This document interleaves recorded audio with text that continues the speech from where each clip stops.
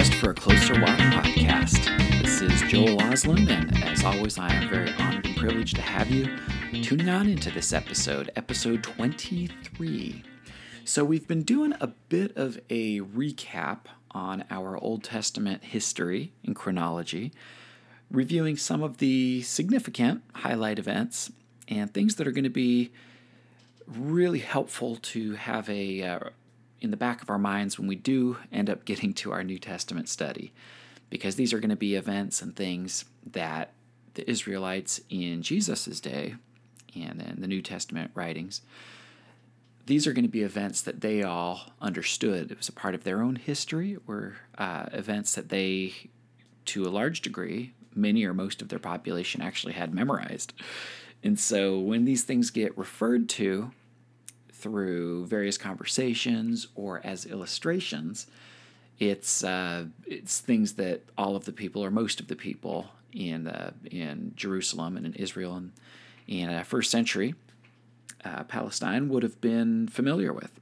So the last few episodes, we've been honing in on the United Kingdom of Israel. So, of course, starting off with the reign of King Saul, transitioning to the reign of King David, and then last episode we focused on King Solomon and the reign which really kind of ushered in and experienced the season of being in the land flowing with milk and honey, which is very cool, very exciting to see how even though Israel went about it in a very different way than what God had in mind, it's cool to see that he was willing to accommodate the people where they were and to still usher them into a land of blessing and bounty, which is very, very cool.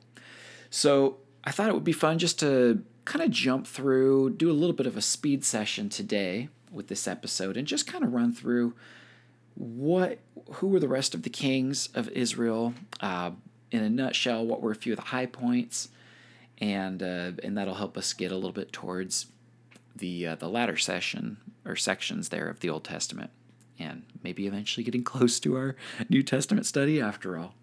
So Solomon's son who inherited the throne was Rehoboam, and unfortunately Rehoboam was not a particularly good king, and I mean that in many senses of the word.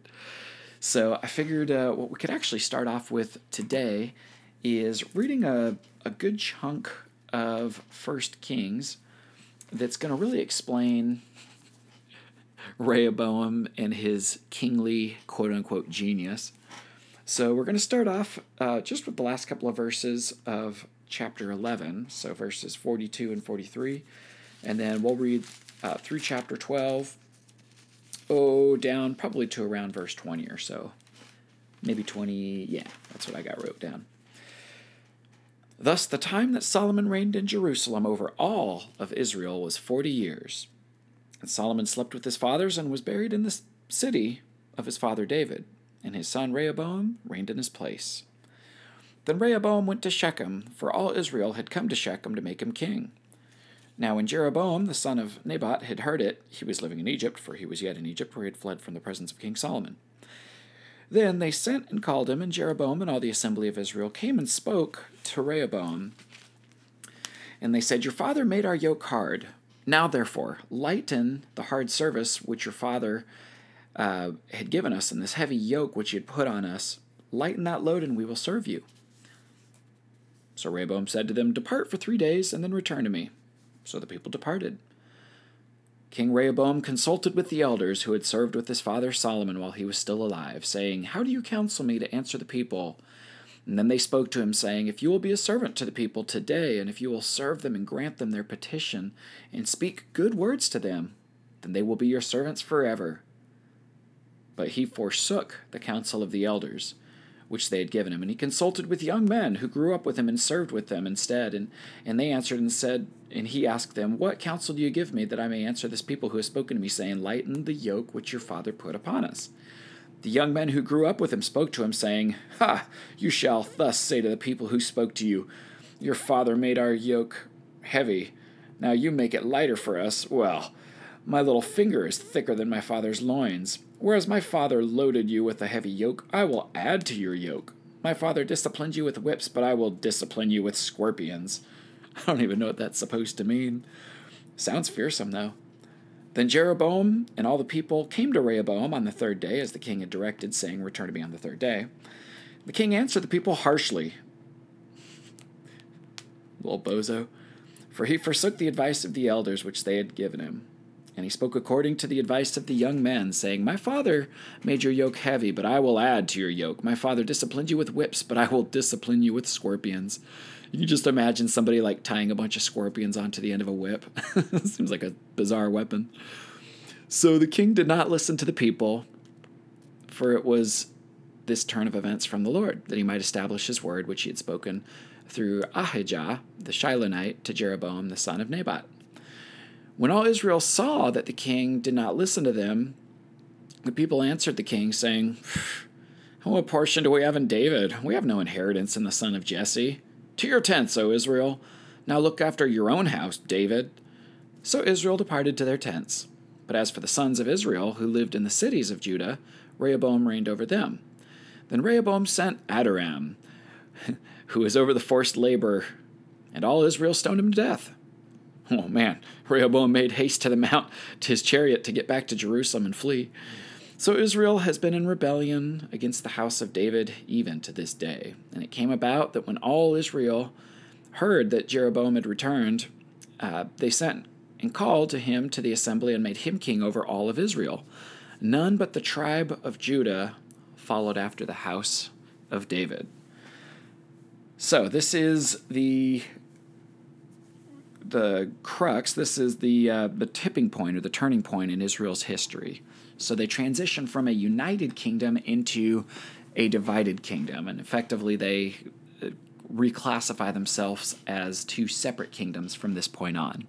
So you've got the 10 tribes that stay with the namesake of Israel, and then you have the southern 2 tribes that basically get reclassified later on in as the account goes. Later on, they get referred to as Judah. So even though there's a couple of tribes, they just refer to themselves as Judah. So the capital of Judah then being Jerusalem, city of peace, ironically. And then Israel, their capital was Samaria. So you might recognize a few of these names from the New Testament narrative as well. So they do carry a lot of weight and a lot of significance, a lot of history in these cities and these capitals.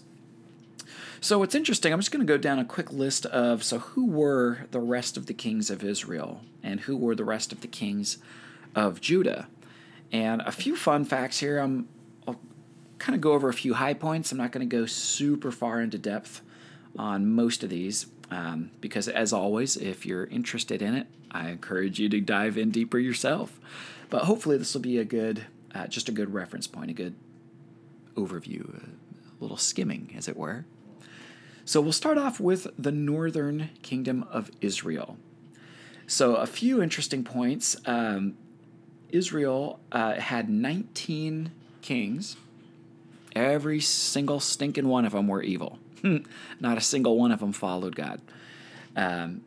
They were a sovereign individual nation for 209 years, from 931 BC, which was when the split happened from Rehoboam and of course Jeroboam being the first king over Israel, and then being taken captive by Assyria in 722 BC. So that's their glory days. Could go down the list. A few of these you'll recognize. Jeroboam, Nadab. What's interesting actually is maybe I will point out just a few quote-unquote high points. So Jeroboam was the first king of Israel. He led the secession of Israel. Nadab was his son. Baasha actually was not a natural succession. He actually overthrew Nadab.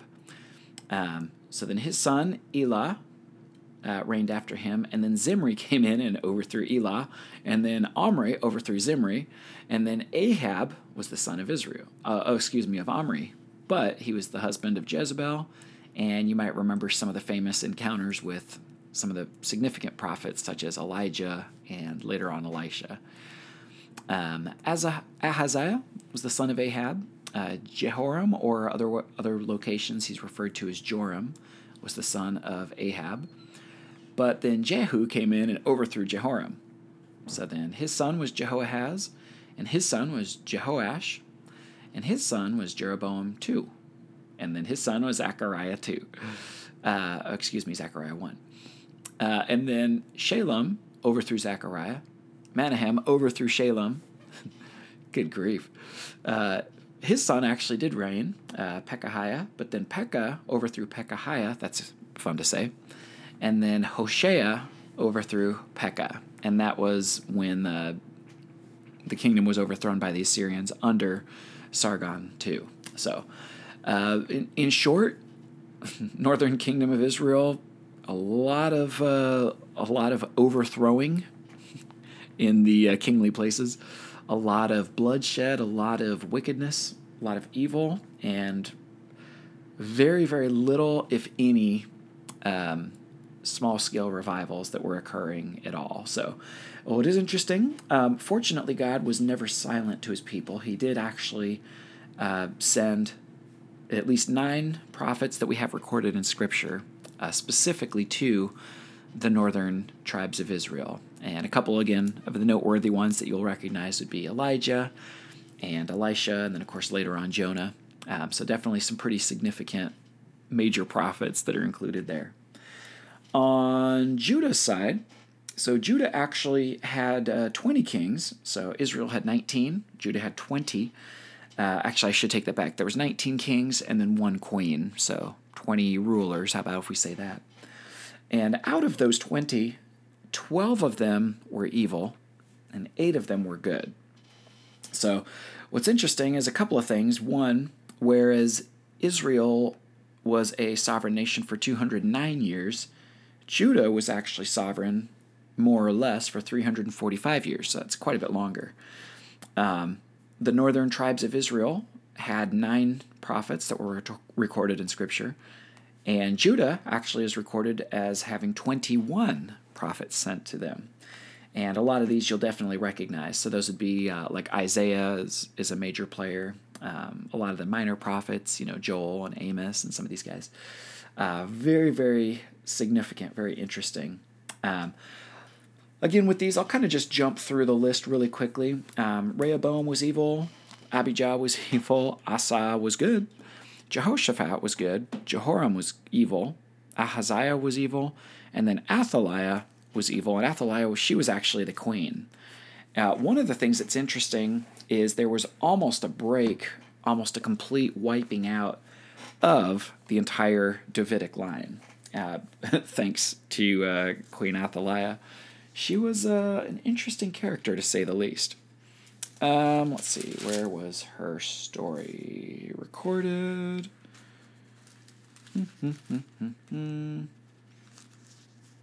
Oh, 2 Kings, no wonder. I was still over here in 1 Kings like a bozo. 2 Kings 11.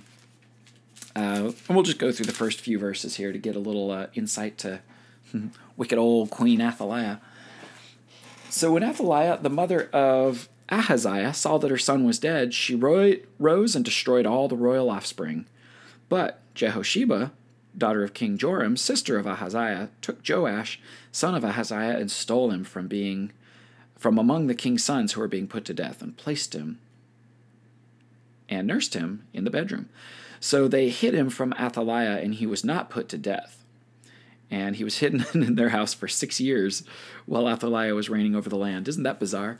So the only reason that we have the fulfillment of a lot of the prophecies about Jesus being a descendant of David is because Athaliah was thwarted in her attempts to destroy the entire royal Davidic line. So Joash was spared. When he does get anointed as king, he was a good one.